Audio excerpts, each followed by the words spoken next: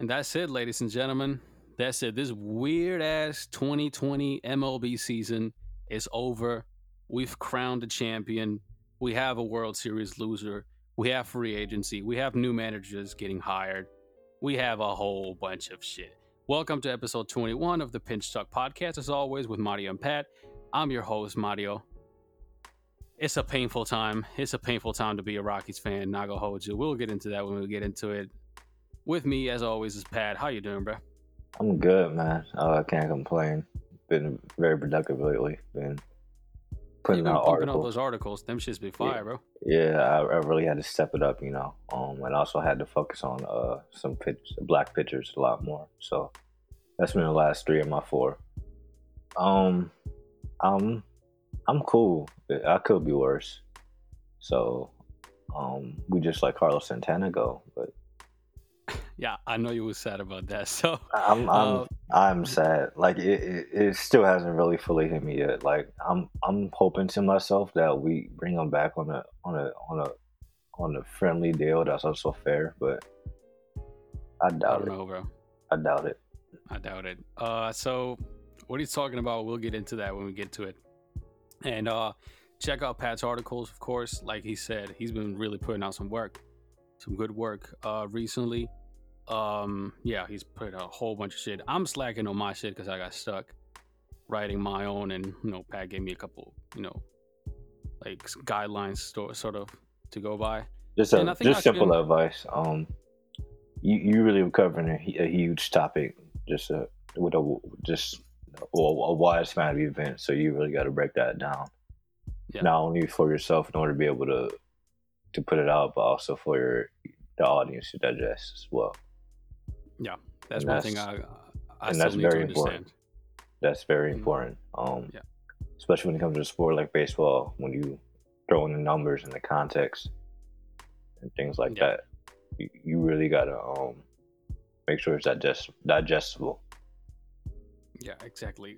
One good thing, one good thing you typically have going for you if you write about baseball is that the average baseball fan has a great attention span because he has to. So Yeah, that plays to your articles advantage. maybe being a bit longer than others work. But anyway, so yeah, there's a lot of things to talk about. Manager, like I said, managers getting hired, free agency, qualifying offers, and of course the World Series. Now, I'd like to throw it over to you first. Give me like not necessarily like a game by game breakdown of the World Series, or nothing like that, but just like your overall impressions on this series as a whole. Comparing it to what we thought before this series started. We'll get into how accurate and how inaccurate we were in our predictions when we get to it. But like, yeah, like what you thought of the series as a whole, because it had some great moments, but it also had something that you would expect. A couple things. Um, I think it made the World Series made sense this year. You had the 2 best teams in each league make it, Yeah, and not just from as a result of this season standpoint, but from a organizational standpoint, these are also 2 of the best teams in baseball. Well, they're at least in the top 5 for sure when it comes to just how the organizations run things. From a narrative standpoint, you had Andrew Freeman, the head of the LA Dodgers, who pretty much took the model that he perfected with the Rays and took it to LA. And he also gets billions of dollars to play with each season. yeah, And from we're going to get into this, but from a standpoint of an analytics narrative that we're going to have to really break down, it showed it. I feel like this World Series legitimized analytics. Well, actually, you can say the World Series with the Astros and the Dodgers did, but I feel like this one really did, even despite the narrative that the 2 hosts had, sadly, and the narrative that the idiot baseball players that they let talk, David Ortiz and Alex Rodriguez, just 2 of the whatever the fuck. yeah. Um, Because I was just about to say that. Like, I'm not sure. I think this World Series might hurt the analytics movement. That is, I mean, it's really not. to the Yeah, casual fan, yeah. yes, I mean, and to the casual fan, yeah, to the the casual narrative, fan, yeah. absolutely. But MLB organizations are not going to budge. it's not just from the fact that they're too far in or they bought into it too much. It works. That's why they use it. Yeah, that's a fact. It works. That's all there's to say. The shit works. Yeah, you just saw the Rays and the multi-billion-dollar budget Rays go at it in the World Series. Predictable outcome, but yeah, like people who say like, analytics, I think it was Paul O'Neill who said it during the Yankees and Rays series. He said, "Can't we just get rid of analytics and go back to playing baseball?" What the fuck do you think they're doing, bro? Every team in baseball uses analytics to some extent.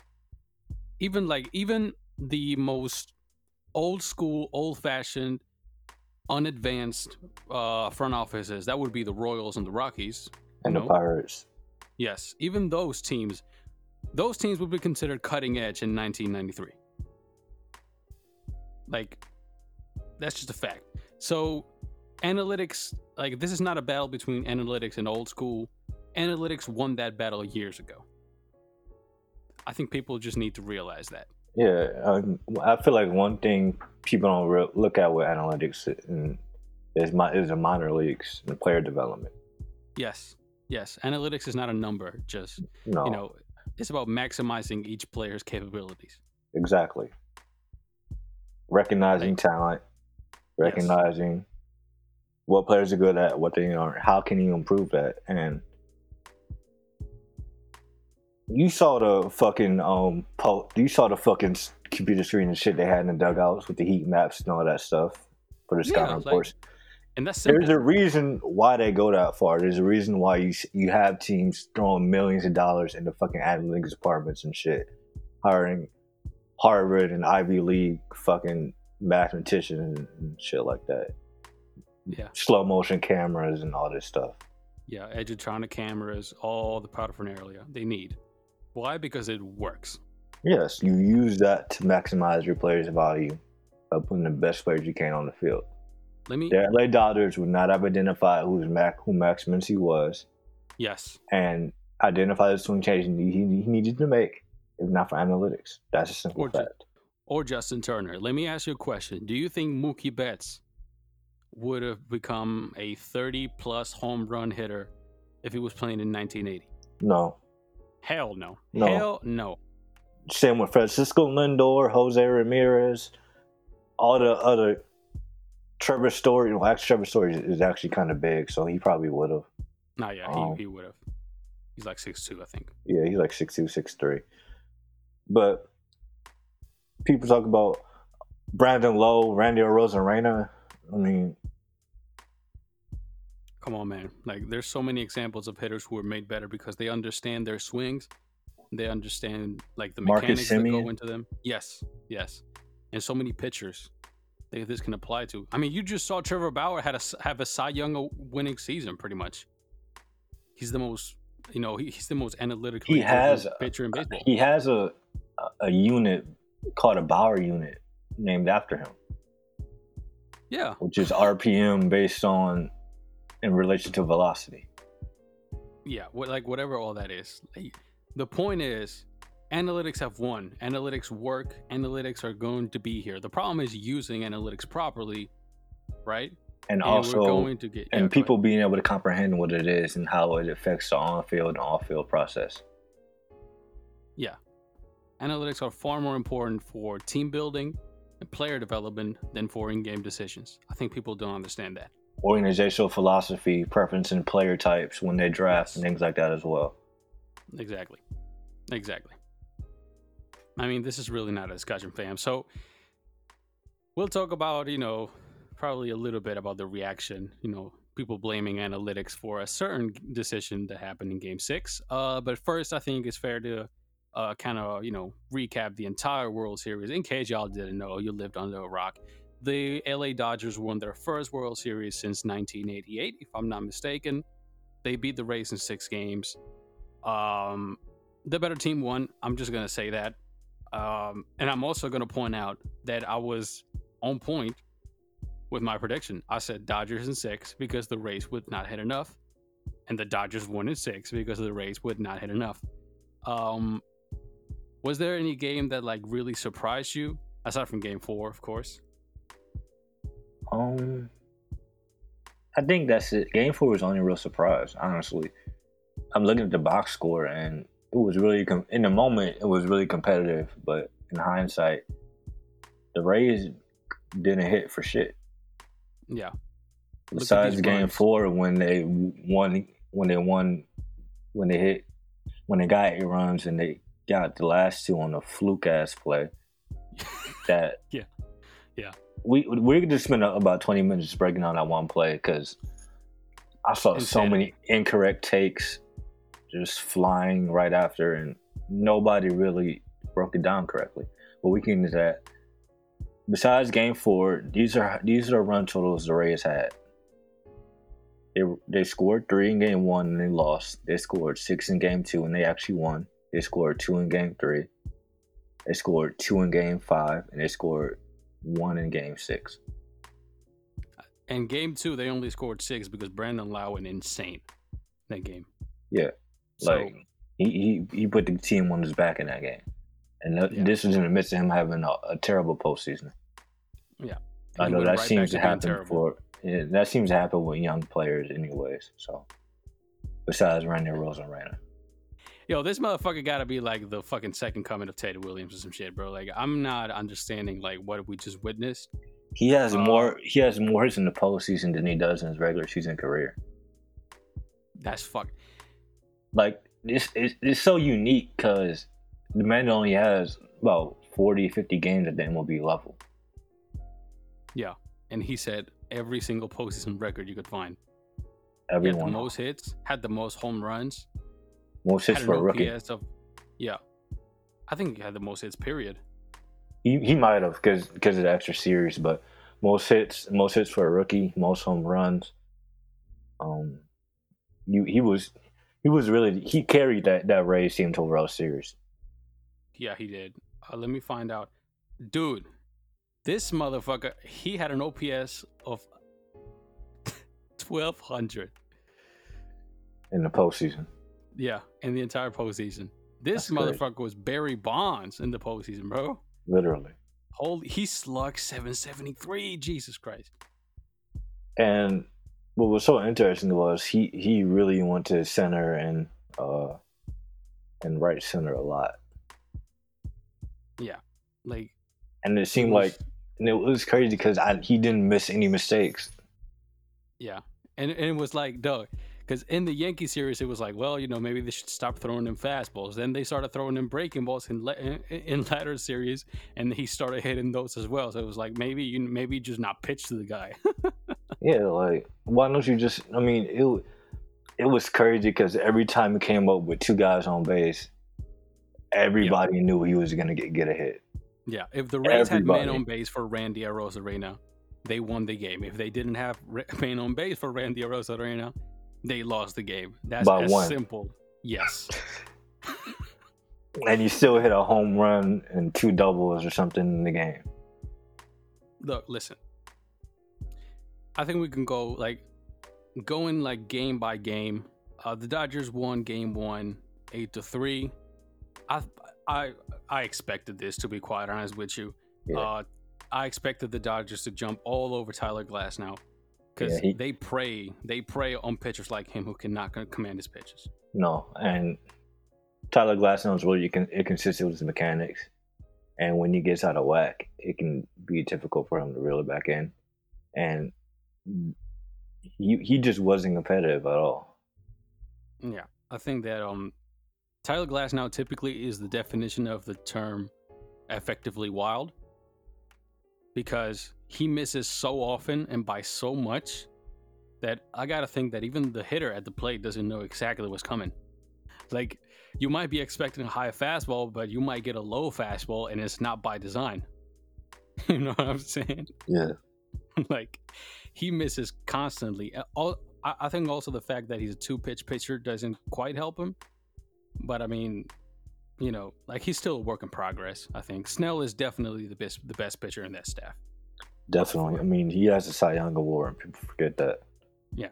And he's probably he's a top 3, 2 lefty in baseball with Clayton Kershaw, maybe as in terms of starting pitchers. And one thing that makes Blake Snell unique is he's the hardest throwing starting lefty in baseball.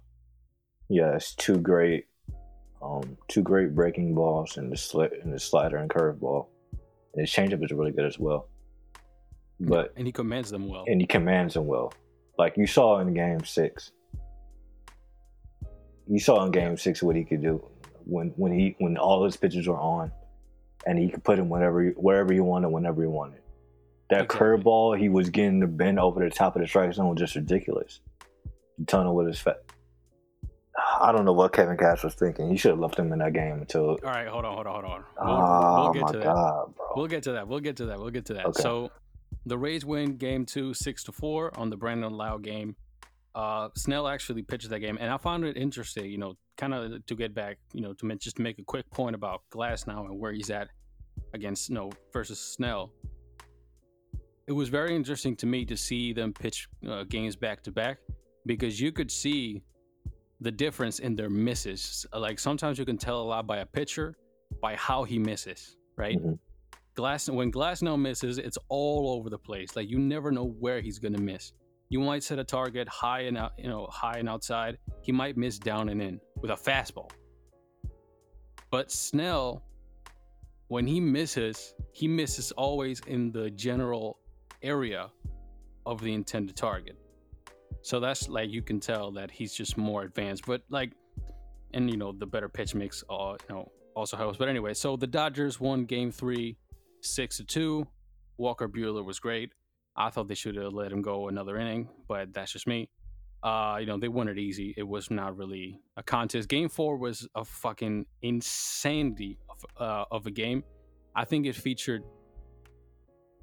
I'm pretty sure it featured like 7 half innings in a row where there was at least 1 run scored, and it was like someone takes the lead, someone takes it back, someone takes the lead, someone takes it back, and it was won on one of the most ridiculous walk-offs you will ever see. Honestly, we kind of mentioned it before. Any way that we can talk about that play, right, doesn't do it justice. You got to go look it up. So, yeah, like just type in Game 4 2020 World Series and look at the end of that game. It is one of the most ridiculous plays you will ever see. Honestly. And you wanted to go ahead? I caught you. No, you can go ahead, man. I was just ignoring. Okay, so and then Game 5, series tied 2-2. Clayton Kershaw on the mound, who, by the way, was pretty good in Game 1. And Kershaw has another wonderful start in Game 5. We'll talk about some of his postseason demons and how he exercised them this year as well, because that's part of the narrative. And the Dodgers win that game 4-2. Again, going after Glasnow early. They made Glasnow throw so many pitches. Glasnow threw like 115 pitches in Game 1, threw a lot in Game 5. He's just not ready to go up against a lineup as disciplined as the Dodgers lineup. He was a lot better in Game 5 than he was in Game 1. Yeah, he was, but he's still not good enough. And I feel like one thing we also can talk about is the fact that because of Blake Snell's lack of command, he doesn't get as many strike calls as he should. Glasnow, you mean? Glasnow, yeah, I'm sorry. Yeah, you're right. You're right on that one. Because if you just because of movement combined with also how umpires just a strike zone, when they see a catcher with his glove somewhere and he has to move it all the way across his body to catch a ball, even if it's a strike, he may call it a ball just based on that movement because he's looking at the catcher for context sometimes. Yeah, exactly. And when you have a guy that's combining velocity and movement like Tyler Glasnow does, it can also make it a little more difficult to call those pitches. Yeah, I'm not gonna hold you. I thought the Rays were on the wrong end of a lot of calls. Actually, that was pretty fair. I looked at the umpire stats and all that, and he got like 90% of the calls right. And there was like a slight edge towards the Dodgers, but the Dodgers pitching staff is a lot better in terms of control than the Rays pitching staff is. The one I remember is that Corey Seager Remember when Corey Seager went and tried to steal second? I think it was Game 5, actually. Yeah, it was Game 5 against Glasnow. And he tried to steal second with one out. And I think Muncy at the plate. And he tried to steal second. He got caught stealing second, and they called him safe. Right. And he went on to score.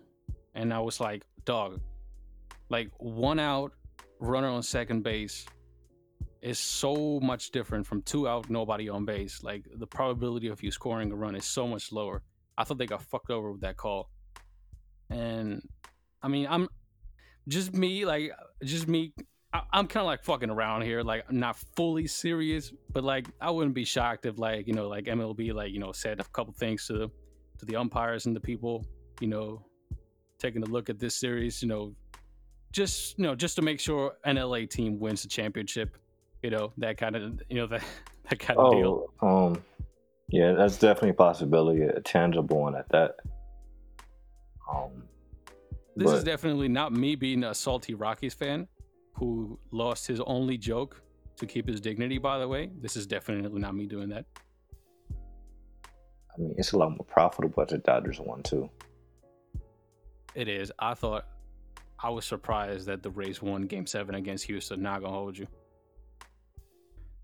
I was surprised. I thought for sure MLB would put the call in. Let's have the rematch. You know what I'm saying? But that's just me being stupid. Let's go and talk about Game 6. Because there's a lot of things to talk about here. So you want to do kind of a recap of Game 6? Because I think you actually watched it. I was following it on, you know, I was following the game on the MLB at Bat app because I didn't want to put the game on and potentially wake people in my house because it was like 2 a.m. and shit. Okay. So Game 6, you had Blake Snell versus Tony Gonsolin. And in the first inning, top of the first inning, who hit a solo home run? I was waiting for you to follow named up. Randy. Yeah, pretty much. His 10th in the postseason. 10. All-time record. 10. That's a crazy number. And he is third of the World Series, and Gonsolin actually got knocked out in 1 2/3 innings. And Dave Roberts said he wasn't going to be an opener. He was bullshitting on that one. Well, I mean, when you allow 2 runners on in the first 2 innings, and honestly, you got to take him out because the other lineup has seen him too well. I mean, they actually, like, now that I'm seeing it, they replaced him with 2 men on and Randy Arena at the plate. So I can't be too upset at that. You can go ahead. I was just butting in right there. The guy to replace him with though was Flora. Yeah. And he actually he threw Randy Arena 3 straight changeups, bro. Yeah. And he whipped on all of them. And on the last one, it was a foul tip. And it was funny because you could tell by his body language that Arozarena thought he fouled it off. And that was a big play because I could have won them the game. And the fact that I knew if the Rays didn't at least get a run or two in 2 opportunities they had in the first and second innings, that they weren't going to win the game. I agree with that because they also blew a shot, 2 men on, only 1 out opportunity in the first as well. So right, they had two opportunities like that in the first 2 innings, and they needed to maximize both of those. And Kevin Catt and Blake Snell was dealing. Yeah, all his pitches. He struck out 5 of the first 6 hitters he faced. Justin Turner, Corey Seager, and Mookie Betts were 0 for 6 for him with two strikeouts each. So that's 6 strikeouts over 6 through their first 2 turns in the lineup. He was dealing, and he was very efficient as well, unlike some other starts Blake Snell has had, because he nibbles a little bit sometimes. He can get, I feel like he just lives on the edges of the zone with his stuff. He was on point. Like there was no.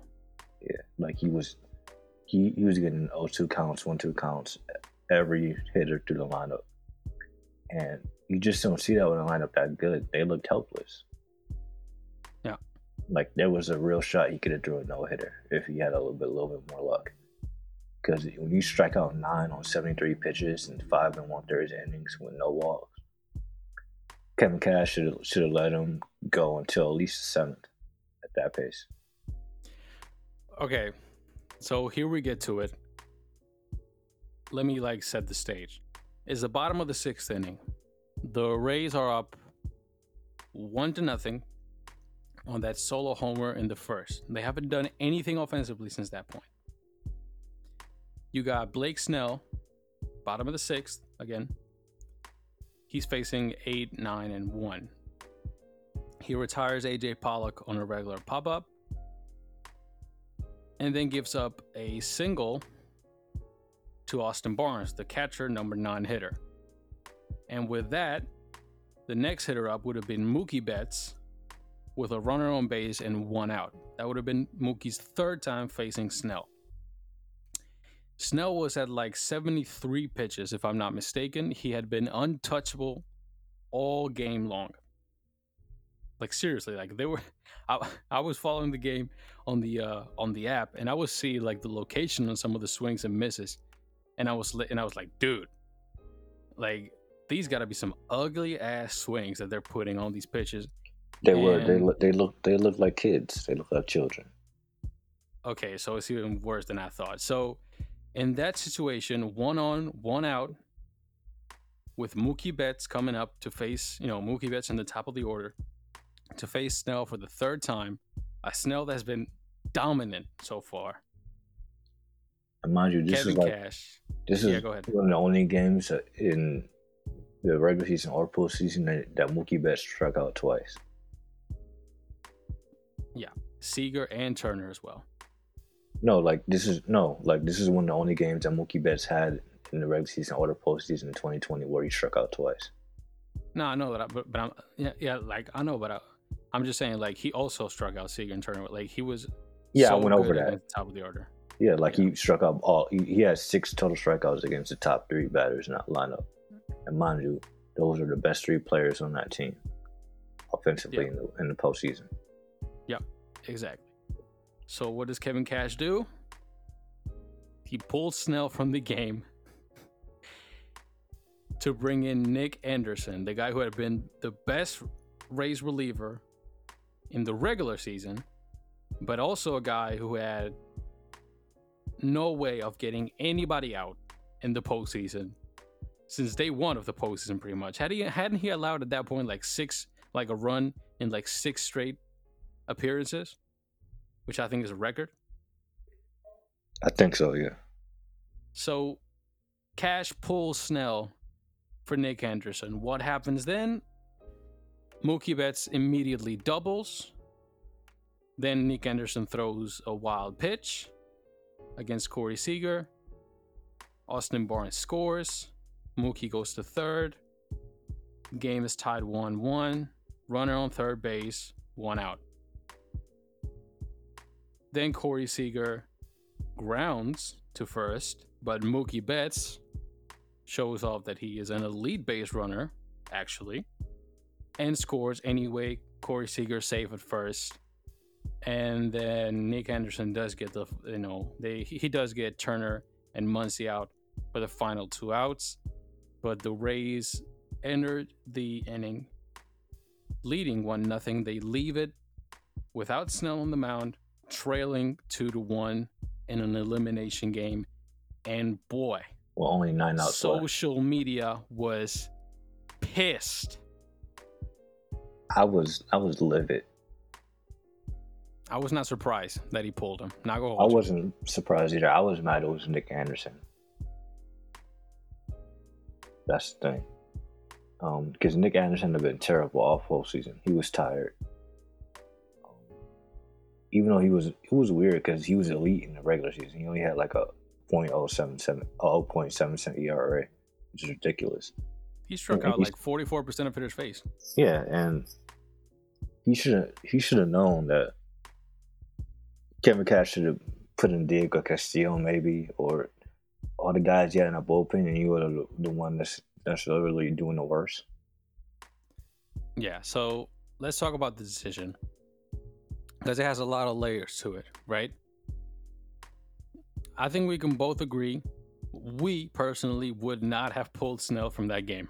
No, I would have let him go on. And if Mookie Betts starts to rally against Snell, so be it.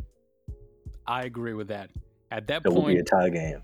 yes, at that point, a Blake Snell that's rolling like he is he has been rolling all game. A Blake Snell that's been rolling like he is your best pitcher. The point of analytics sabermetrics is to put your best players in the most important spots in the game to help you win. Right. You want Blake Snell on the mound in that situation, in my opinion. Now, while I and I'm like I said, I can speak for both of us. We don't agree with pulling Snell. I think we also both of us saw it coming, and we understand. That's what the Rays do, and that's what postseason baseball is. Because when you look at it, you got Mookie Betts. You got the top of that Dodgers lineup. You got Mookie Betts, Seager, and Turner, who all already saw Blake Snell twice, even though he's been on fire. Going up to bat with it was one runner on and one out, right? Yep. It was one out. So at the very least, he had to face Mookie and Seager. Mookie's Mookie, and Corey Seager was the World Series MVP, and he literally bat like 400 or something like that in the World Series. Yeah, it was insane. I get it. You want to give him a different look, but Nick Anderson? Yeah, not Nick Anderson, bro. No. I understand pulling Snell, considering that we're talking about Kevin Cash, we're talking about the Rays. I understand them doing so. I expected it. I don't like it, but I understand it. But for Nick Anderson, bro? Hell no. And it was not even a fact of like, you got to look at splits. I think that this was just a fact that Blake Snell has been known to not pitch deep into games. He's been known to fall apart a little bit when he goes, through a lineup 3 times. Yeah, when he's been known for this. So we also got to say this to like paint the full picture, because it's not fair to just say, oh, fuck Kevin Cash, they need to fire him. I always laugh at people who say that, because it's like, dude, this guy literally just managed your team, your underfunded ass team, to a World Series Game 6 with one of the lowest payrolls in the league. You are going to fire him? I'll take him on the Rockies. Fuck that. But anyway, it doesn't make sense to not paint the full picture. Blake Snell is known for not pitching deep in the games, for running his pitch counts up, and for falling apart, like I said, a little bit the third time through the order. So I'm sure that was on Kevin Cash's mind. Now, everyone knows baseball players are obviously not robots. They don't perform the same all the time, but analytics don't tell you to pull Blake Snell from that game. Analytics tell you that there's a chance that Blake Snell is going to be a little bit worse third time through the order than the first 2 times. Kevin Cash, just my opinion, I've said it a million times, Kevin Cash jumped the gun. He did. He overthought it. Yeah, he jumped the gun. My threshold for danger would have been Will Smith. Personally, I let him face Mookie. I let him face Corey Seager. I let him face Justin Turner. I let him face Muncy, of course. If Will Smith gets to the plate with a runner on base, I take Snell out of that game. I agree, because of the right-lefty split. Because when you think about it, the top 4, you got 2 righties and 2 lefties. Yeah. And Mookie is really like, he's good. He's equal against righties and lefties. So yeah, and Mookie, he was in the same division as Blake Snell for years, so he knows what he's getting. Yeah, he's seen him many times before. I agree I'm with not you. Sure, man. I think my threshold would have been Will Smith, even if the Dodgers had a lead. And then you start fresh in a whole new inning with a whole new reliever. Exactly. You don't want to put relievers on with runners on base. You trust Blake Snell to get you out of that inning. Even if you want to pull him to begin the 7th, that's fine. That's how you got there. That's fine. But trust Blake Snell to pitch out of trouble and don't replace him with Nick fucking Anderson, dog. I would have understood Castillo. Wouldn't have liked it. I would have understood Castillo. I would have understood Fairbanks. Or the gajillion other guys they have in that bullpen. Yeah. It's also important to say that the bullpen allowed those two runners, allowed two runs to score, and then allowed one more run on a home run in the bottom of the eighth. But at the end of the day, all this talk really means nothing because guess what, people? The Rays scored one fucking run. Yeah, when you hold the Dodgers to 3 runs, you gotta win, or you gotta. If you hold the Dodgers to 3 runs, you don't win. You deserve to lose a World Series. That's just it. Yeah, you said it. They did nothing against Julio Urias, and the Rays were the epitome of 3 true outcomes hitting all postseason long. Is what got them there, but it's also what lost them the game. I mean, I don't know how dude. When I saw Willy Adames walk up there with 2 outs, and potentially the last out, it was over. I was like, this dude's gonna strike out on 3 pitches, and sure enough, he struck. He struck out looking. Yeah, fastball right down the fucking. Fastball. Yeah, it was tough to watch, dog, because every Rays hitter not named Arozarena or G-Man Choi or like Yandy Diaz, they all sucked. Yeah, they put up terrible at bats. You can tell they were just. Joey Wendell was actually pretty good too. He had some, yeah. He had good at bats, although he had a little bad luck. But I mean, the Rays lost how they won. Low scoring, relying on defense and pitching. Exactly. I think that I do find it, I do kind of find it admirable in a way that Kevin Cash went out basically with his philosophy. Like he said, if I win, it's because of my philosophy. If I lose, it's because of my philosophy. I kind of admire that. It's a bit stupid when you consider context, but I kind of admire that. Not gonna hold you. Like him sticking with his guns to the death. When I watch him manage, he reminds me a lot of Tito, especially when it comes to pitching changes and stuff like that. So I mean, I get it. And mind you, he was on Tito Francona's staff. He was their bullpen coach, actually. That makes sense then. So, I mean, I'm going to give Kevin Cash the benefit of the doubt. He's easily a top 3 manager in baseball, no matter what. This doesn't change that either. Yeah, it doesn't. It wasn't switching pitchers that was wrong. It was the pitcher he chose to go with. And exactly. We can reiterate that, but it's probably going to fall on deaf ears. It will, because people want to hate on analytics, despite the fact that the Dodgers, the only team in baseball as analytically inclined as the Rays, just won the fucking World Series. Right, exactly. But, let's look past that. Let's get back to old school baseball, because gut feel has never done a manager wrong. Right? Get the fuck out of here, man. If you got any comment on that whole shit, because people always talk about fucking John Smoltz. He always talks about how you should always manage with gut feel in the postseason. You got any comments on that? Because I actually have one. Like, it doesn't make any sense. I just watched, dude, listen. I just watched the 2000 World Series. I watched a couple games, not like full, of course, but I watched a couple games. Game 5 of that World Series, the clincher for the Yankees. The Mets, with their season on the line and their best relievers warmed up in the bullpen, sent their starter back out for the 9th inning when he was at like 130 pitches. And guess what happened? They lost. With the game tied at 2-2. Guess what happened? Yankees walked it off or something, didn't they? Here's what happened. Al Leiter, who, by the way, works at MLB MLB Network right now, he got the first 2 outs of the inning. Then he walked Jorge Posada, gave up a single, then another single, then a throwing error, scored 2 runs. The Yankees won it. That was a gut feel call. Sticking with your starter who was throwing like 150 fucking pitches. with your season on the line. You know what else was a gut call? Grady Little leaving Pedro Martinez in the fucking game. What happened that game? Pedro blew it.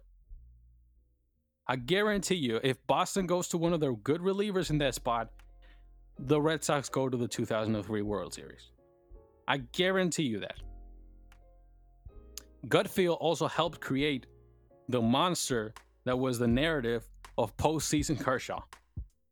The amount of times this man was left in there to die when he was clearly done and had nothing left because of gut feel. Yeah, Dave Roberts pretty much destroyed Clayton Kershaw's what should be a sterling postseason career. Him and Matheny. Yeah, and Mike Matheny and Don Mattingly. Yeah. Willie Adames said it. I don't think Clayton Kershaw is bad in the postseason. He just get left in games too long. I agree with that. And I also agree with the bullpen blowing shit for him as well. Absolutely. The bullpen, the Dodgers bullpen, it seemed like every time they relieved Clayton Kershaw with 2 guys on, 2 outs, they couldn't get the out. Yeah, every time Kershaw left runners on base, you best believe those runners were going to score. It is actually remarkable. But now that we've actually gotten to it, I can actually say I'm happy for Clayton Kershaw. I am. I'm a Rockies fan. I'm happy for Clayton Kershaw. He deserved it. Oh, wait, I got another one. Yeah, go ahead. Game 4 was gut feel.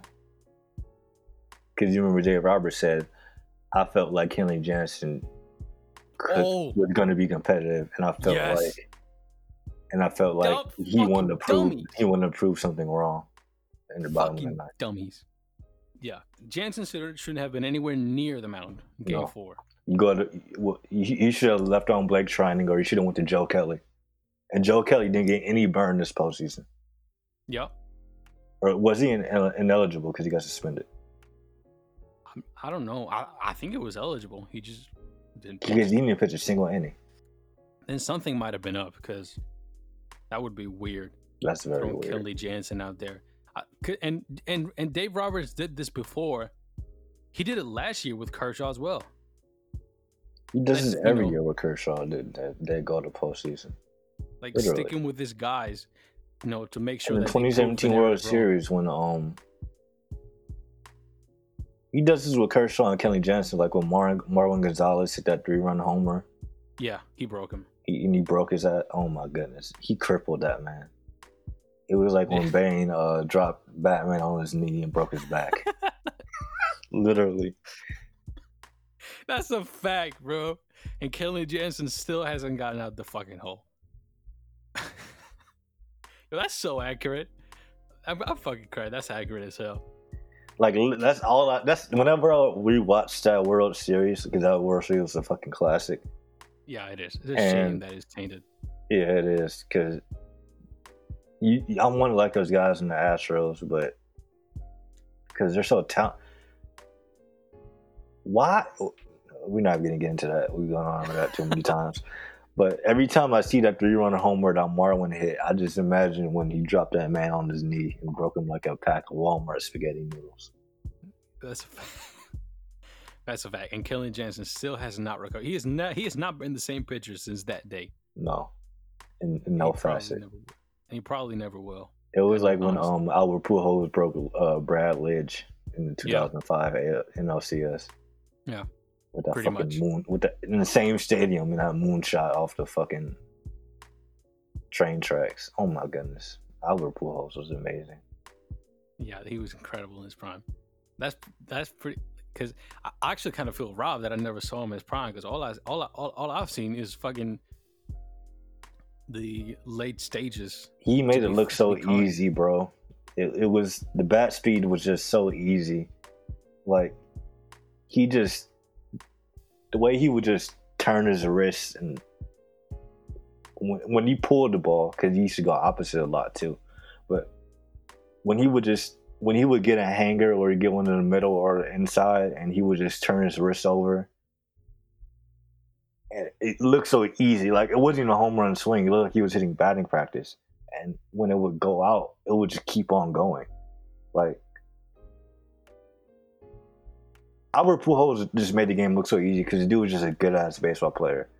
Because when he first came up, he was bounced all over the place defensively, but he wasn't that bad. He just played first really well, and he was a gold glove first baseman, and he could rack up defensive runs saved at first, which is insane to do. And the dude can steal bases. Like he had a couple of seasons when he stole almost 20 bases, which is ridiculous for a first baseman. Like I think the best baseman and first baseman I've ever seen personally is Paul Goldschmidt, because Goldie could put up 32 steals in the season if he really wanted to. I agree with that. I mean, I think Goldie's done it before. I'd say Goldschmidt is the best. I'm trying to think. I can't. Well, I mean, no, Votto. I'll give it to Joey Votto. I think Goldie's better. Base running. Oh, I mean, base runner for sure. Base running, yeah. Defensively. Oh, I mean, I thought you was talking overall. I thought you was talking overall. Just base. I was talking about just base running, but. And Goldie, yeah. But Albert Pujols was just. He was different, La Machina, and that's what I hate when people started giving the machine nickname to players on every team because it's a common baseball nickname. Like, they should stop that shit. Albert Pujols is a machine. Albert Pujols is a La Machina. Yeah, that's like a basketball player getting called His Airness. Yeah, like no. And I feel like we really kind of forget about Albert Pujols because how bad he was on the Angels, but when you look at it, he wasn't outright awful. I mean, the dude was out of his prime and old, and he was still putting up 99 WRC plus season, which is decent. I mean, it's not. He's still league average, and he's a shell of himself. Yeah, I think that also like that Pujols contract is like a landmark in baseball history to me. Yes. Because after that point, teams stopped giving those fucking deals to players 31 or older. Like, hell no. Because I think the Pujols deal, I think that deal was justified in the steroid era when you had dudes 39 years old hitting like they were 26. Right. But and when you look at Pujols' play style with his swing and everything, his decline was going to be rough. I actually feel like Miguel Cabrera was more of a milestone than Pujols was. I'm not sure about that one because I think the Pujols contract has like more fame to it because like Cabrera was already signed to a massive deal before that, and it was kind of like more like an extension of sorts. Okay, that's fair. But like the Cabrera one is pretty bad too. I'm not gonna hold you. There's been some bad contracts out in baseball, but yeah, like hitters like Pujols who depend on bat speed, and I mean Pujols walked a lot, but like his skill. He didn't even really walk a lot. He only walked maybe. Well, he had a couple seasons where he walked a lot, but what made Pujols so special was he barely struck out. For a power hitter, yeah. Like the dude, like he had Jose Ramirez strikeout rates and contact skills with 80 grade power. That actually makes it even more impressive that he walked as much as he did, because to strike out that little, you got to swing a lot at borderline pitches. Exactly. When you're putting up, you hit 180 hits or more in a season, and you're still not striking out a lot, and you're still using that remaining amount of plate appearances where you're not hitting it to an out in order to walk. It's a true testament of skill, and I don't think people really comprehend that correctly. Yeah, because most hitters who strike out very little also don't walk a lot. Applies to a guy like, for example, like Nolan Arenado, for example, and I say this because I know it.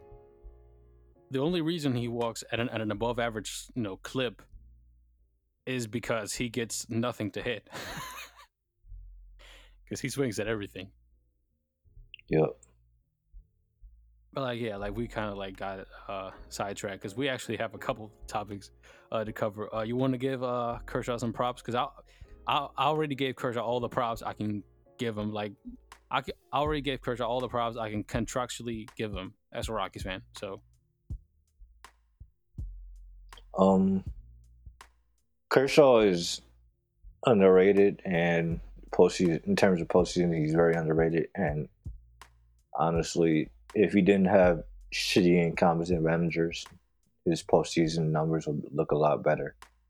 And casual fans are idiots with the way they fucking bomb on him. He has a 4.3 ERA in the postseason. He's garbage. He's not a true Hall of Famer. Casual baseball fans look at postseason baseball the same way they look at postseason basketball, football. It's completely different. Yeah, means And nothing. Clayton Kershaw is truly a victim of casual baseball fans and their perspectives, in my opinion. Yeah, he's a victim of the narrative. Plays for an LA team, has been the untouchable ace for like a decade. He's a target. Like, let's just call it what it is. And he's a So, lefty, so he obviously follows the Sandy Koufax Yeah. lineage, and obviously has the curveball as well, so that plays into it also. Yeah. So, congratulations to Clayton Kershaw. Corey Seager was the World Series MVP, well deserved. And yeah, I don't think I can stomach talking about pause. I don't think I can stomach talking about the World Series anymore. Not Also, all of I it. think Corey Seager also dispelled a lot of narrative too, because remember he had the couple seasons after his rookie year where he struggled. Yeah. And that was Yeah, big because remember he was involved in the trade talks for Lindor. And I'm glad he shook those off because he's a very talented player. And he's also a little bit underrated in his own right, in my opinion. I think so. He's a top 3 shortstop. Especially defensively. Because remember people are like, oh, he should move to third. Remember when he had a little bit of struggle? When his arm was walking on him a bit before he got Tommy John? I think he'll move to third eventually. Eventually, yeah. The big shortstops like Correa and Seager, and they're gonna move to third. I think Trevor Story will probably stick at third, stick at short, just because of his range and his speed. Because he's way faster than the other big shortstops in the league right now. Yeah, Story's only problem might be his throwing arm, but he does have a good arm. He has a strong arm, but he has like a fucking watch him like throw to first. He has fucking weird delivery, and he's sometimes he's almost like tentative with how he throws to first. He doesn't like Javi Baez, for example. Like when you watch him throw to first, like it's just like smooth. Like he just fucking whips the arm. Oh, he's very accurate. I say him and Puerto Rican shortstops like him and Lindor are just very accurate with their arm. Yeah, Story has a very strong arm, but he's not as accurate because he sometimes like tries to like not put as much force behind the throw. Okay. He's trying to protect himself, and probably like Tulo also did that as well. Sometimes he didn't throw full force. I mean, Tulo had a cannon, so I mean,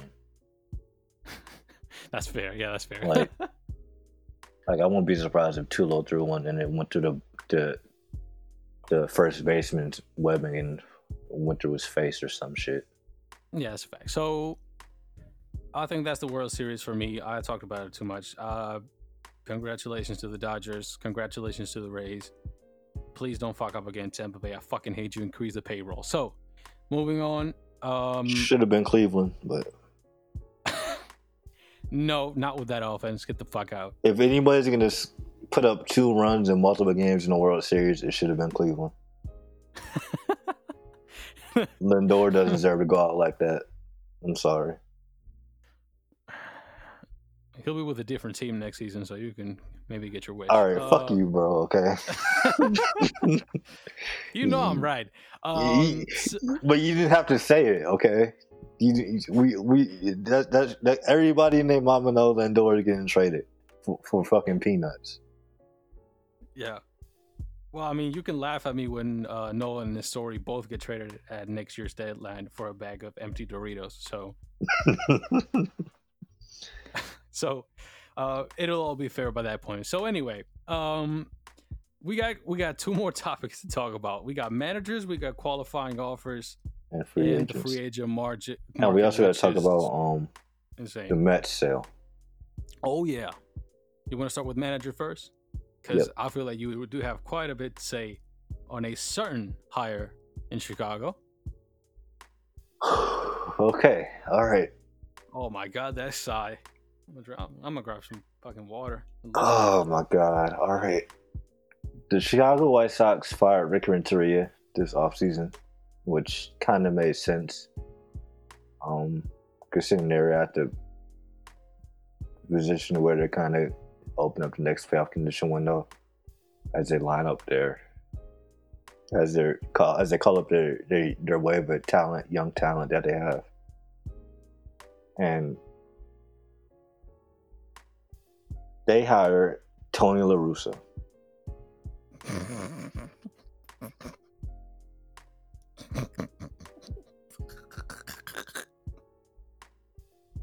Tony La Russa. A fossil.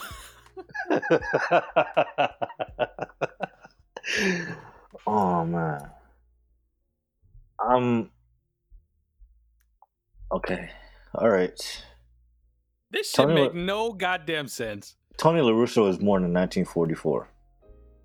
1944, bro. This motherfucker, he was born when World War II was still a thing, bro. Yes, like he was born 4 months after D-Day happened. Now, mind you, he started managing in 1979 at age 34. At the time, he was the youngest manager in baseball. And Tony La Russa, actually, he didn't really invent analytics, but he was one of the first managers to openly use the term analytics and openly said he applies them in his philosophy as a manager. Mind you, this is back in like 1990 something, so it doesn't really fucking count.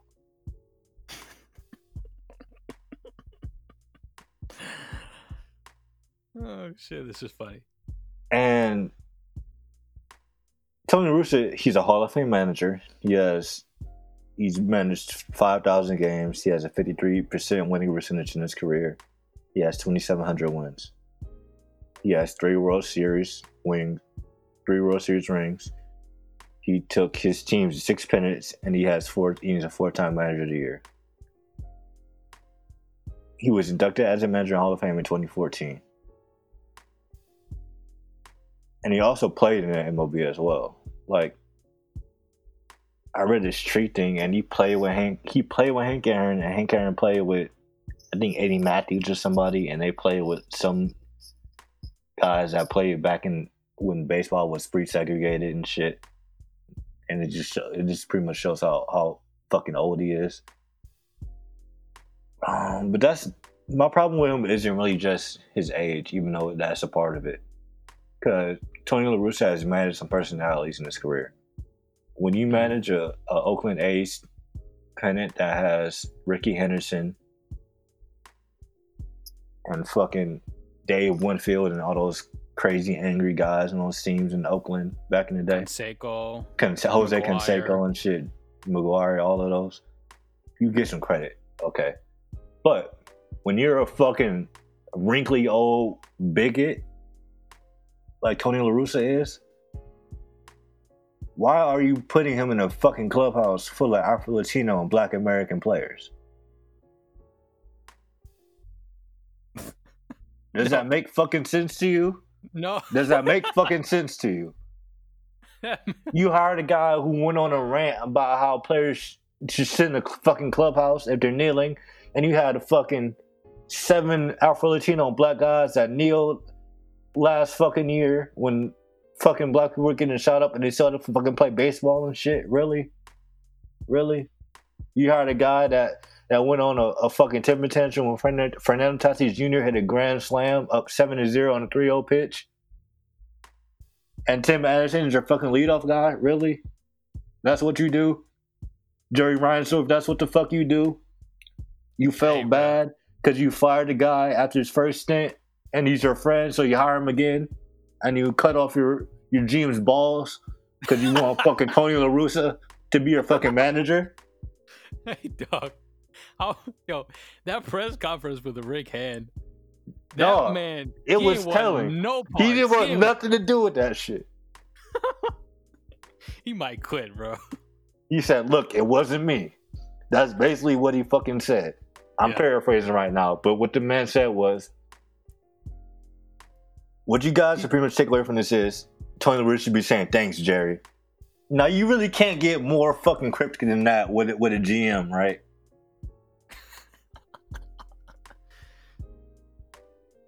This is one of the dumbest fucking things I've ever seen. And mind you, we're talking about Jerry Reinsdorf, the dude that broke up the 1990s Bulls.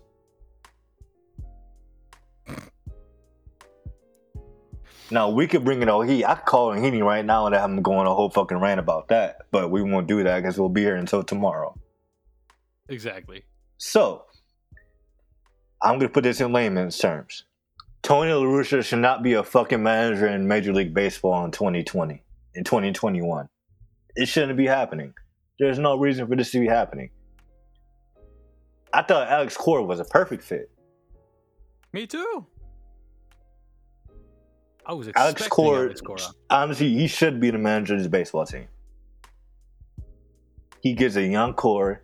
He's multilingual. He's Latino. He played the game. And he proved he could win a World Series. And he knows what the fuck he's doing. And he has one of the best young cores in baseball. And you're 4 or 5 of your best position players are fucking black. That should have been his. It should have been his. It should have been his job. Right after Rick Renteria was gone, with the culture you had, and then with Alvin continuity, because you would have had 2 bilingual managers in there too. Oh, Tony La Russa knows Spanish. I don't give a... Does he? Well, Tony La Russa probably... He does know Spanish, but still. Do I want the old Ricky motherfucker in my face talking Spanish? No. Like, the thing that kills me here is that the White Sox had, undisputedly, the most attractive manager opening in baseball by a mile. Absolutely. By a mile. They had their choice. They could pick anyone. This managers... And they didn't even do a real due process. Yes, like there was potential managers lining up for the job. Please let me manage this fucking team that's set for at least 6 years and has a good longer than that GM. 8 to 10 years. Because remember, they got pretty much their whole core locked up already. That's a fact. And mind you, they're probably going to sign George Springer this offseason too. I don't know about that. That's a lot of money, but I think they will. They don't. Even if they don't, they still have the best core in baseball. Young core, I mean. Yeah, it is. It's incomprehensible. The fact that there was no search process for this, I think that's the part that really blows my fucking mind. Because I remember Rick Hahn said after they fired Renteria, which by the way, kind of made sense to me. I was expecting. I feel like they should have gave him 1 more year. They could have. It would have been just a foul to give him 1 more year. I agree, but I didn't have an opinion on it. I was expecting for them to do it. If they would have kept him around, I would have been fine. I mean, I don't root for the White Sox, so I don't care at that level. But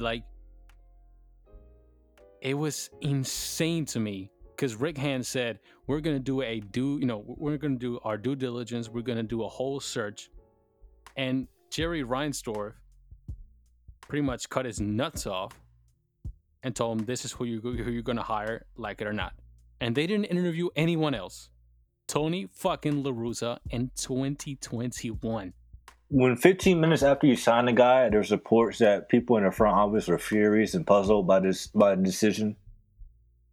Something is wrong, bro. There's going to be free agents that don't want to go there.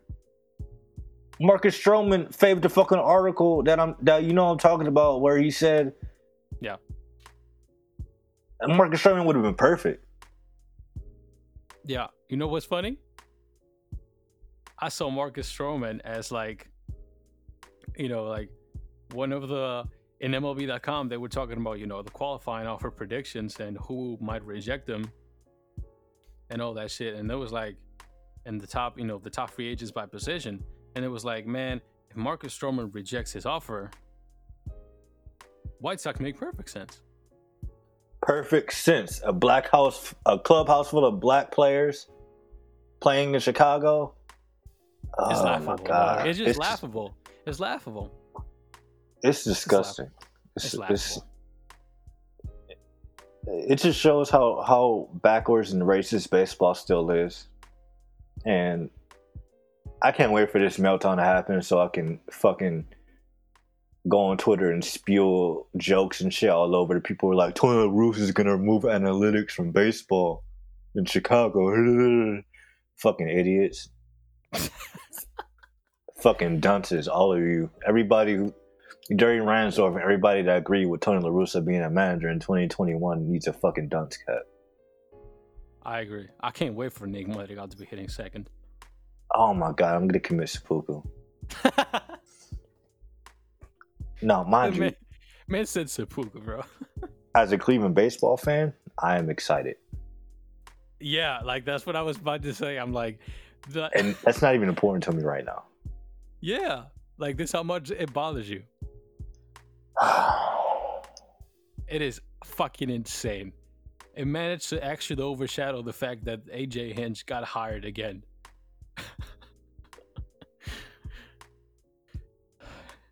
Good job, Jerry Reinsdorf. That's all I'm going to say to you, you glorious bastard. Good job. Good job potentially fucking up your team's clubhouse. You drive away Phil Jackson and Michael Jordan, and 20 years later, you possibly put at jeopardy one of the best young cores baseball has ever seen. Now, mind you, there is a chance this all ends up working out and the White Sox are okay. But there's also a good chance that this ends up blowing up all over Jerry Reinsdorf's face. I'm talking like La Russa might lose the locker room. If Tony La Russa is not on his shit, he might lose the locker room on game 50, bro. Oh, it's going to be so bad if they wind up doing a fire sale. Dude, if one of their young pieces gets traded because he pissed off Tony La Russa. We already know who it is. It's Tim Anderson. That's going to be crazy, dog.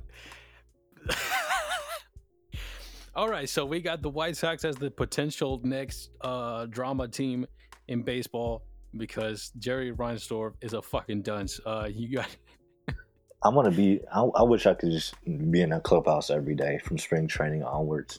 Like I just on the wall. I just want to be in those team meetings.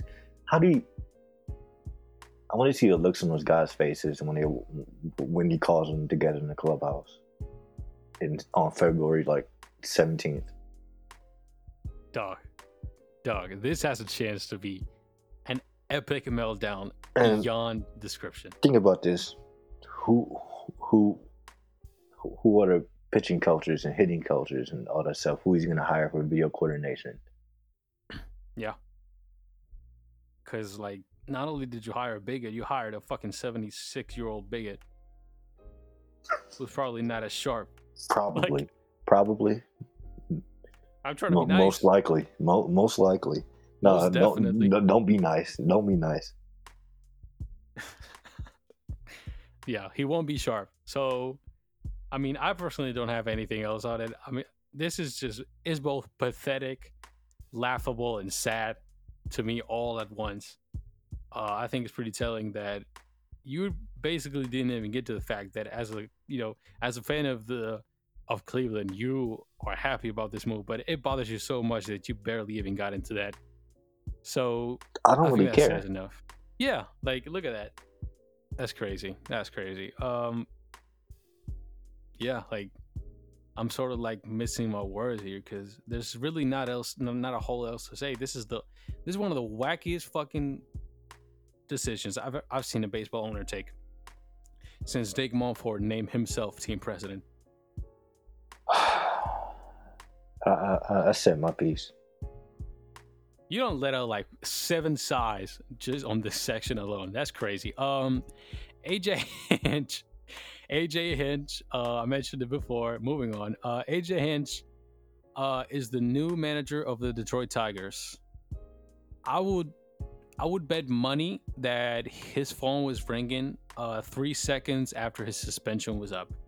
And the Tigers are the ones who gets him. They're an interesting team moving forward. Not gonna hold you, because AJ Hinch is a proven winning manager, even if he's a fucking cheater. And the Tigers have a lot of good pitching prospects, but they're still a ways off. So how do you feel about the move? Because it's also a move that affects you directly in your division. I like it. Apparently Justin Verlander talked to Al Avila, the GM of the Tigers, and recommended him. AJ Hinch is a good manager. We'll have to see how it plays out, because he's always gonna have to correlate with how the Tigers core, their young players, do. They're gonna go as far as their young core takes them. I agree. They're still a ways off, of course. A lot of years off. That's actually interesting. I didn't read any of that about Justin Verlander recommending him that, but makes sense. So that's AJ Hinch. A lot of people were mad. A lot of people were very happy. It was like a mix. I didn't see anyone on social media who was like, yeah, well, we'll see how he does. Everyone was like, this is fucking amazing. I can't believe the Tigers are doing this. Tigers World Series champs 2026. Or people were like, "We hired a fucking cheater. Are you fucking kidding me? Fucking done with this team." It was like those two extremes, one or the other. There's no middle ground, as is typical with people on social media. So that's that. That Tony La Russa shit is gonna definitely end up being a snippet. By the way. Absolutely. That's probably the loudest I've ever been. That's definitely the loudest you've ever been. I can attest to that. Actually, you want to move on and do the free agent market, or you want to save that for a later episode? Because this one's already pretty long. We can do the free agent market, and we can just save the Mets thing for something else. Okay. So the free agent market. Now, as you know, all the COVID shit, all the money lost by the owners and baseball. Everyone knew that this was going to have a big impact on the game and a big impact on how teams approach free agency and all those things. I didn't see it getting quite this bad. There's been quite a few players, quality players, who've gotten their qualifying offers declined. A lot of players were expected to be allowed to let go. And there's going to be a couple teams that are really going to take advantage of this type of market. The Mets are one of them. We'll talk about their sale, but just know they're going to have a lot of fucking money. Some other teams that might benefit, like I'm trying to think. Like, do you have any? Because I'm thinking the teams that might benefit are the teams that need to add pieces right now to compete. A lot of pieces. Because they're going to get them on the cheap. Yep. The Angels. Yeah. Who knows? They might actually find the bullpen for once. Yeah. The Mets are going to spend big, especially because they have a new owner. Yeah. And he has a lot. He's the richest owner in MLB. The Phillies got to add pieces. Yeah. They better re-sign JT Realmuto as well. I doubt it. I think he goes to the Mets. I agree, but it's going to be a meltdown in Philadelphia if they don't. That was going to be a meltdown. That rebuild was terrible. They spent over $500 million. That owner flushed $500 million down the toilet. And they still haven't made the playoffs. How do you do that? Yeah, how do you manage to do that? Not even that they didn't make the playoffs. They haven't even... Since they signed Bryce Harper, they're below 500. No bullshit. That's pretty amazing.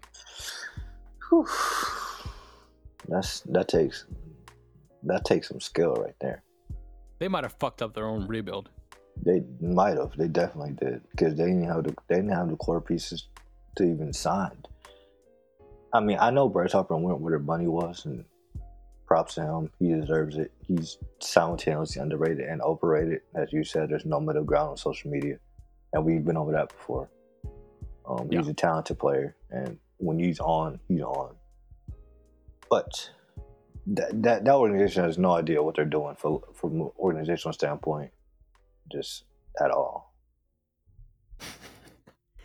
I agree, and that same problem can be traced to the Angels, other organizations like that. The Cubs, I think, are also another team that might take advantage of that The free White agent market. So Sox. yes, I agree with that as well. So let's go. Like you have like some players because I can recall some players off the top of my head who've had their qualifying offers, declined. Colin Wong, John Lester, Brad Conan, Hand. Conan Wong, John Lester, and Brad Hand were their contract options. They weren't qualifying offers. Oh yeah, that's right. My bad. I was like Good. mixing both of them. So, I'm looking right now. One moment. Yeah, because I can't fucking recall. Because I just mix both of them up. But So, the point is, yeah, go ahead. players I know for a fact got extended qualifying offers, but they haven't accepted or declined them yet. Were Trevor Bauer, Kevin Gausman, DJ LeMahieu, JT Realmuto, George Springer, and Marcus Stroman.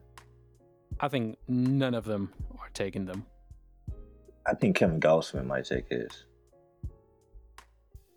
Who knows? Now I know players that Oakland didn't issue a qualifying offer to Marcus Semien and Liam Hendricks, and neither did Didi Gregorius and Andrelton Simmons. That's a fact. There's going to be and a lot Michael of players Brantley. out there. So I'm looking at the list of MLB free agents, and right now the top ones are Bauer, Realmuto, Springer, Mayhew, Ozuna, Stroman, Didi Gregorius, Kevin Gausman, Tanaka, Liam Hendricks, Jake Odorizzi, Michael Brantley, Justin Turner. He's going to sign with the Dodgers, though. Marcus Semien, James McCann. That's a really underrated one because he had a really good season before they brought back, before the White Sox brought in Yasmani Grandal. You got Andrelton Simmons, Jock Peterson, Jose Quintana, Nelson Cruz, Jackie Bradley Jr., James Paxton, Taijuan Walker, Garrett Richards, Colin Wong, Brad Hand, Trevor Rosenthal, Trevor May, Blake Trinan, Tommy La Stella, Corey Kluber got his option declined by the Rangers. Charlie Morton got his offer declined by the Rays, which is big because he's still really good, even though he's cheap old. Ass fucking Rays. Yadier Molina, Jurickson Profar is going to be big because I think he still has prospect pedigree and he's only 28. Adam Wainwright, although he's going back to the Cardinals. Robbie Ray is a big one. Cesar Hernandez, Carlos Santana. It was going to happen eventually, dog. He should retire a Cleveland Baseball Club member, but Alex Colomé is a free agent. Mike Minor, who could be a good bounce back candidate. J Happ, Kirby Yates, Greg Holland, Adolis Boo, Drew Smiley, John Lester, Rick Porcello, Cole Hamels, Mark Melanson, and Anthony Desclafani, and Chris Archer. And Shane Green, Jake McGee, Matt Moore, Jonathan Scope, Jeremy Jeffers, Robbie Grosso, Kevin Pillar, Adam Eaton, Brett Gardner, Martin Perez, Jonathan Villar, Brad Miller, Joakim Soraya, Darren O'Day, Brandon Kinsler, and a couple other players. And there's also a big shortstop from Korea who's getting posted, and he's a power and speed threat who also can stick at shortstop in the major leagues. So he might be a big free agent signing somewhere. I think the one trend I'm noticing with that whole list you have right there, a lot of above average regular players. Yeah. A lot of above average regular players, and a lot of them are going to be cheap. So they're gonna settle for 1 to 2 year deals because of COVID, and wait till the market resets itself. especially Exactly. with the bargaining agreement expiring after the end of the 2021 season. Yeah, and that's a potential shitstorm coming that we'll have to talk about because There that might might be be some ugly. stoppage. That's gonna be ugly. I think that baseball is encouraged to not have stoppage because they lost 100 games of this season because owners didn't want to negotiate. Definitely. Uh, but I feel like point the is, players knew that, and that's why they kind of grit their teeth and bear it with the fact they won the 60. They won with 60 games instead of 80. yeah, And because now because the of players have a lot of leverage. yes, they have so much leverage, especially with COVID and how much the owners have lost. Yeah, they have Players at leverage. They this better point, use it. the players have nothing to lose at this point. Exactly. They better use that leverage. So anyway, that's a lot of talent in those guys you named. A lot of above average regulars. I think that, kind of like we talk about, like Mets, Angels, maybe the Cubs, teams that need to add depth throughout the roster and quality depth, and maybe a couple of good starters, everyday starters. Those teams are going to benefit the most. The teams that need maybe like one like big moves, big stars to get them over the top, those might not as much. I think a team like the Blue Jays might benefit, to be quite honest with you, because they don't have a commitment long term, to many contracts, and they might be able to get a couple good players on the cheap to complement the young core that's still cheap. So Definitely, there's a lot of bounce back candidates on that list as well. yeah, I know Ryan Braun got his option to Clyde as well. Ryan Braun's a beast in MLB The Show 13, but He's washed. he is. I mean, it had to happen eventually, but actually, wasn't he a cheater though? Yeah, he did take PEDs. Oh, then fuck that motherfucker. So, well, I mean, see, that's the wild part, because if you cheat in like the 2010s, then that's wild. Yeah, If you he cheat got caught. in the 2000s, He got if you caught cheat in the early. 2000s, He got caught in the early 2010s because remember he was on the Hall of Fame track early in his career. and then he got off the PEDs, and I'm gonna look up his numbers, dog. I'm gonna find him too. I'm gonna look at his numbers. If they some ass, he go get some jokes from me. He put up a negative .01 WAR this season. Oh, he's done. He's a first baseman too at this point. So,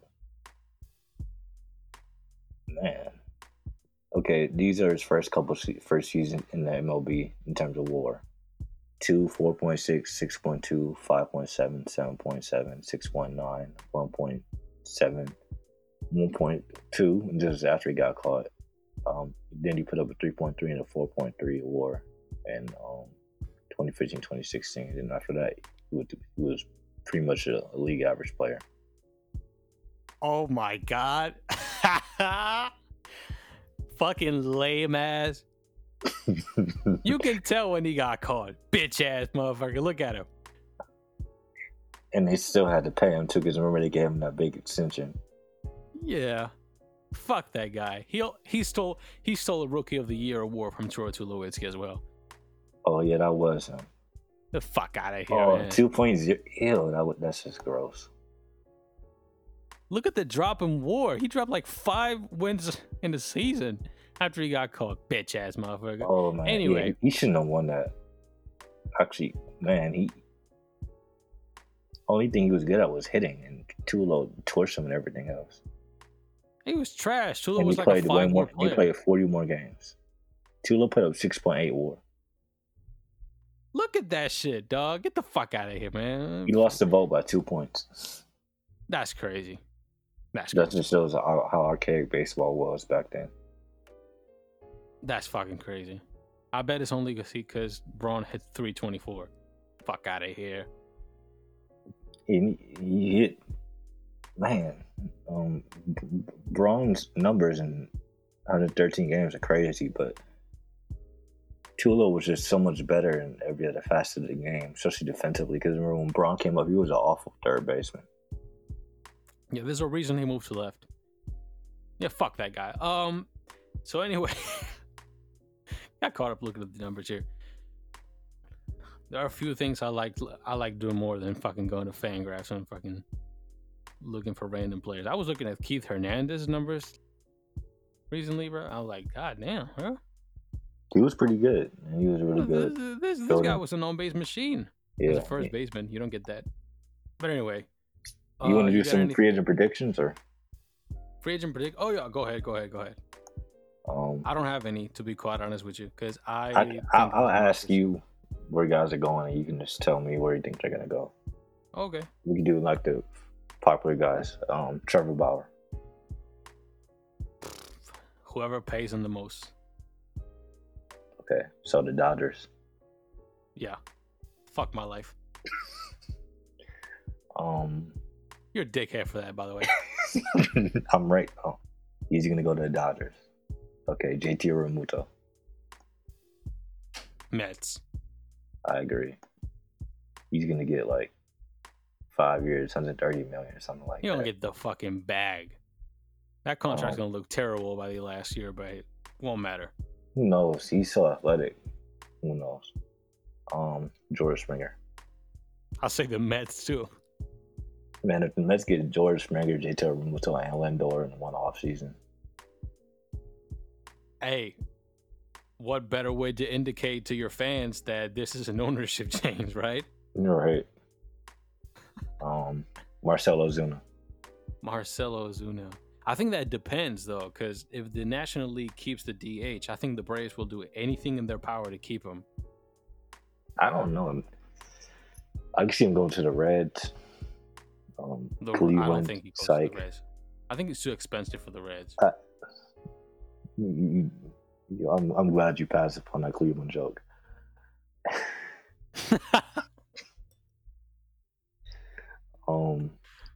DJ LeMahieu. Yankees. If he doesn't ask for a crazy amount. I don't know. I could see some team give him $60 million just to be stupid. I mean, I can definitely see that, but I think he's fine in New York. I think he likes it there. And I think the Yankees will be smart. They'll put a good contract on the table, but they won't do anything stupid. Okay. Marcus Stroman. Blue Jays. I say Angels. Actually, you're right. He's not going back to the Blue Jays. I say Angels, yeah.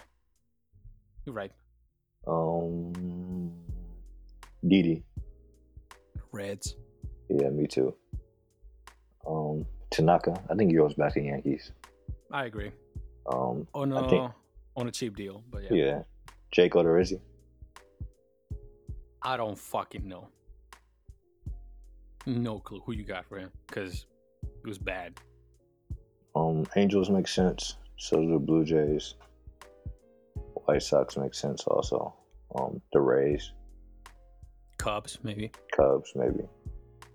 I think the Cubs will find a way to bring John Lester back. I agree.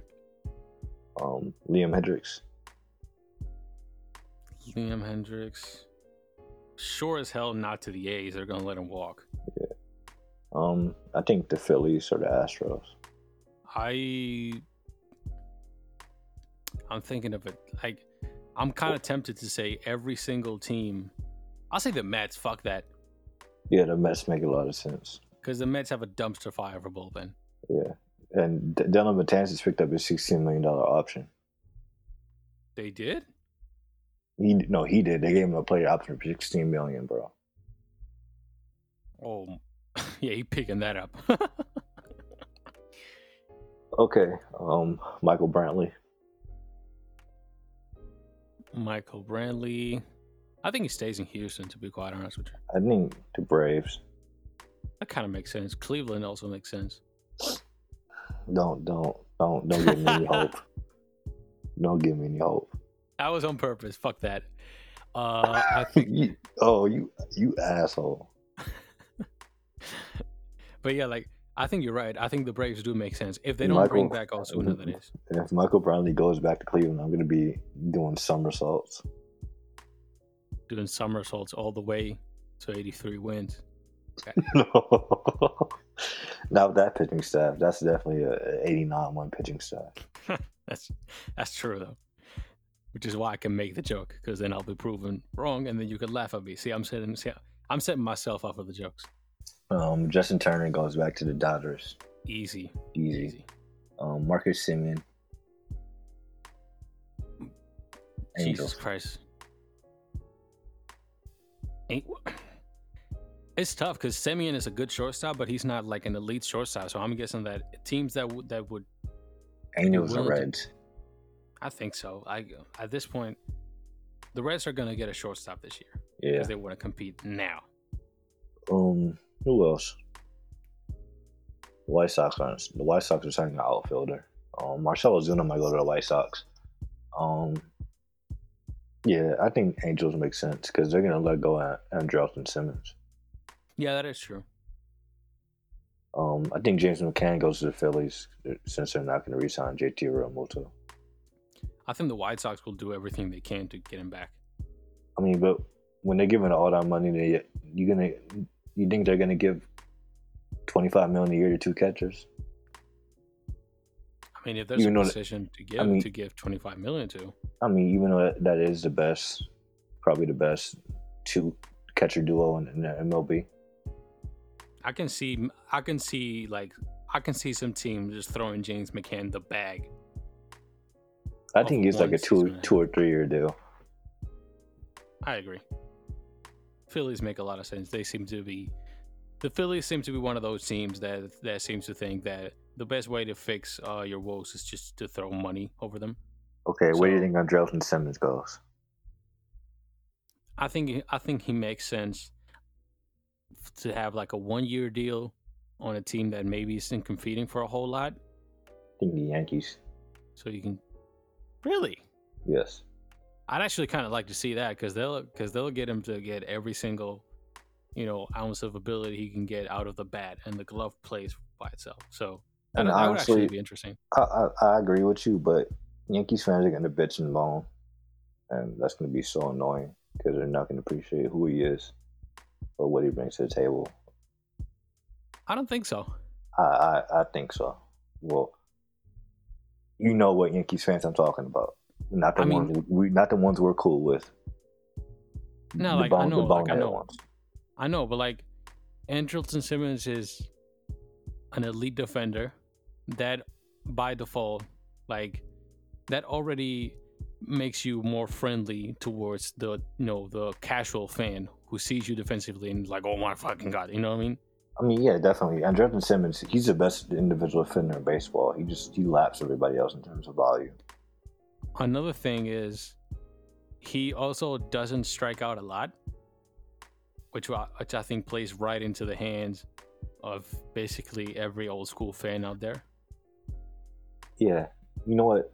DJ LeMahieu and Andrelton, that makes a lot of sense to bring them back because to quell the strikeout issues the Yankees had last year. I think it's one of the two. I think if they bring back DJ, Andrelton will be nowhere. But... Okay, fair enough. I'm gonna do a couple more. Jock Peterson. Any team that needs a left-handed hitting outfielder. Astros. So, Cardinals, Astros. Cardinals are a good one, but they don't look like they're ready to spend money. So that's true. I think they might swing a big trade, maybe. Yeah, that's pretty much it. Yeah, that's about top 20-ish guys. Yeah, because like I think someone will take a chance on Robbie Ray, for example. Relievers are really volatile. I doubt it's not going to be a good year for relievers. When Brad Hand, when the Indians refused to give Brad Hand $10 million for 1 year, I knew that it was going to be a really bad year for relievers. Yeah, and I also think with Brad Hand, just to give you some context, there wasn't a trade market for him, regardless of how well he performed, because of the fact that he had a velocity drop last year. That kind of makes sense. I mean, he is a lefty, though, so... He was sitting 90-91, bro. Sounds like a Rockies pitcher to me. And he was good, and mind you, he was commanding. He was really struggling early in the season, especially with his command of his slider. I think he's done. I mean, I don't think he's done, but because he's a lefty, but in terms of elite reliever, I think everybody saw the decline. I can definitely see, because of that you just said, I can definitely see the Rockies trying to like get him, just because they need lefty relievers, and lefty relievers entering a declining phase. Relievers entering declining phases in general. That's right up their alley. You also missed one free agent, by the way. Who? Kevin Pillar. Y'all gonna give him like $13 million a year. You already know who you're assigning to, baby. Let's fucking go. $30 million over 3 years, bro. He gonna be the starting center fielder. Dahl's gonna be in left. Charlie Blackmon's gonna be in right. Raimel Tapia's gonna be on the bench after having a .390 on base percentage. Sam Hilliard's gonna be in AAA because there's no spot for him. Zach Veen is gonna come up, and at that point, Charlie Blackmon will still be playing in the outfield because they will have given him a 5-year extension this next year. It's so wonderful in Rockies land. Anyway, moving on. Before I kill myself, what else do we have? That's it. All right, so that's it. God damn, this was fucking long. Got anything to say to the people? Check out my articles. I've been dropping a lot of good shit lately. Just put out an article on Sixto Sanchez and Tristan McKenzie and Devin Williams, 3 black pitchers, very talented. I should have another one out in a couple days. Check out Murray's articles. He's doing great things as well. He's got a big thing coming up, a big series. So keep your eyes peeled. Thank you guys for your support. Keep your eyes peeled. Just pause. He got a big thing coming. It's pause. Okay. All right, my fault. That was crazy, though. Oh man, that was awful. Yeah. This episode is done. Fuck that. Yeah, it is. Just okay. Let's just focus on Tony La Russa snippet, okay? Yeah, that's just gonna come out. So this episode's done. Thank y'all for listening. Pat didn't mean that last shit he said. By the way, he's not actually gay. Thank y'all for listening. This was episode 21, Pinch Talk with Mario Pat. Yeah, man, thank y'all for listening. Check out Pat's articles, check out my articles, check out everything. And stay tuned, because the baseball offseason is going to be very interesting this year. It's going to be pretty slow, but it's going to be interesting. A lot of narratives. We'll probably be doing, player profiles, historical player profiles, random facts and shit. If you got any questions, send them to the podcast account, which will be down below in the description. And yeah, that's it. Before Pat says anything suspect again, I'm going to shut the episode off. So that was it, people. Thank y'all for listening. Peace.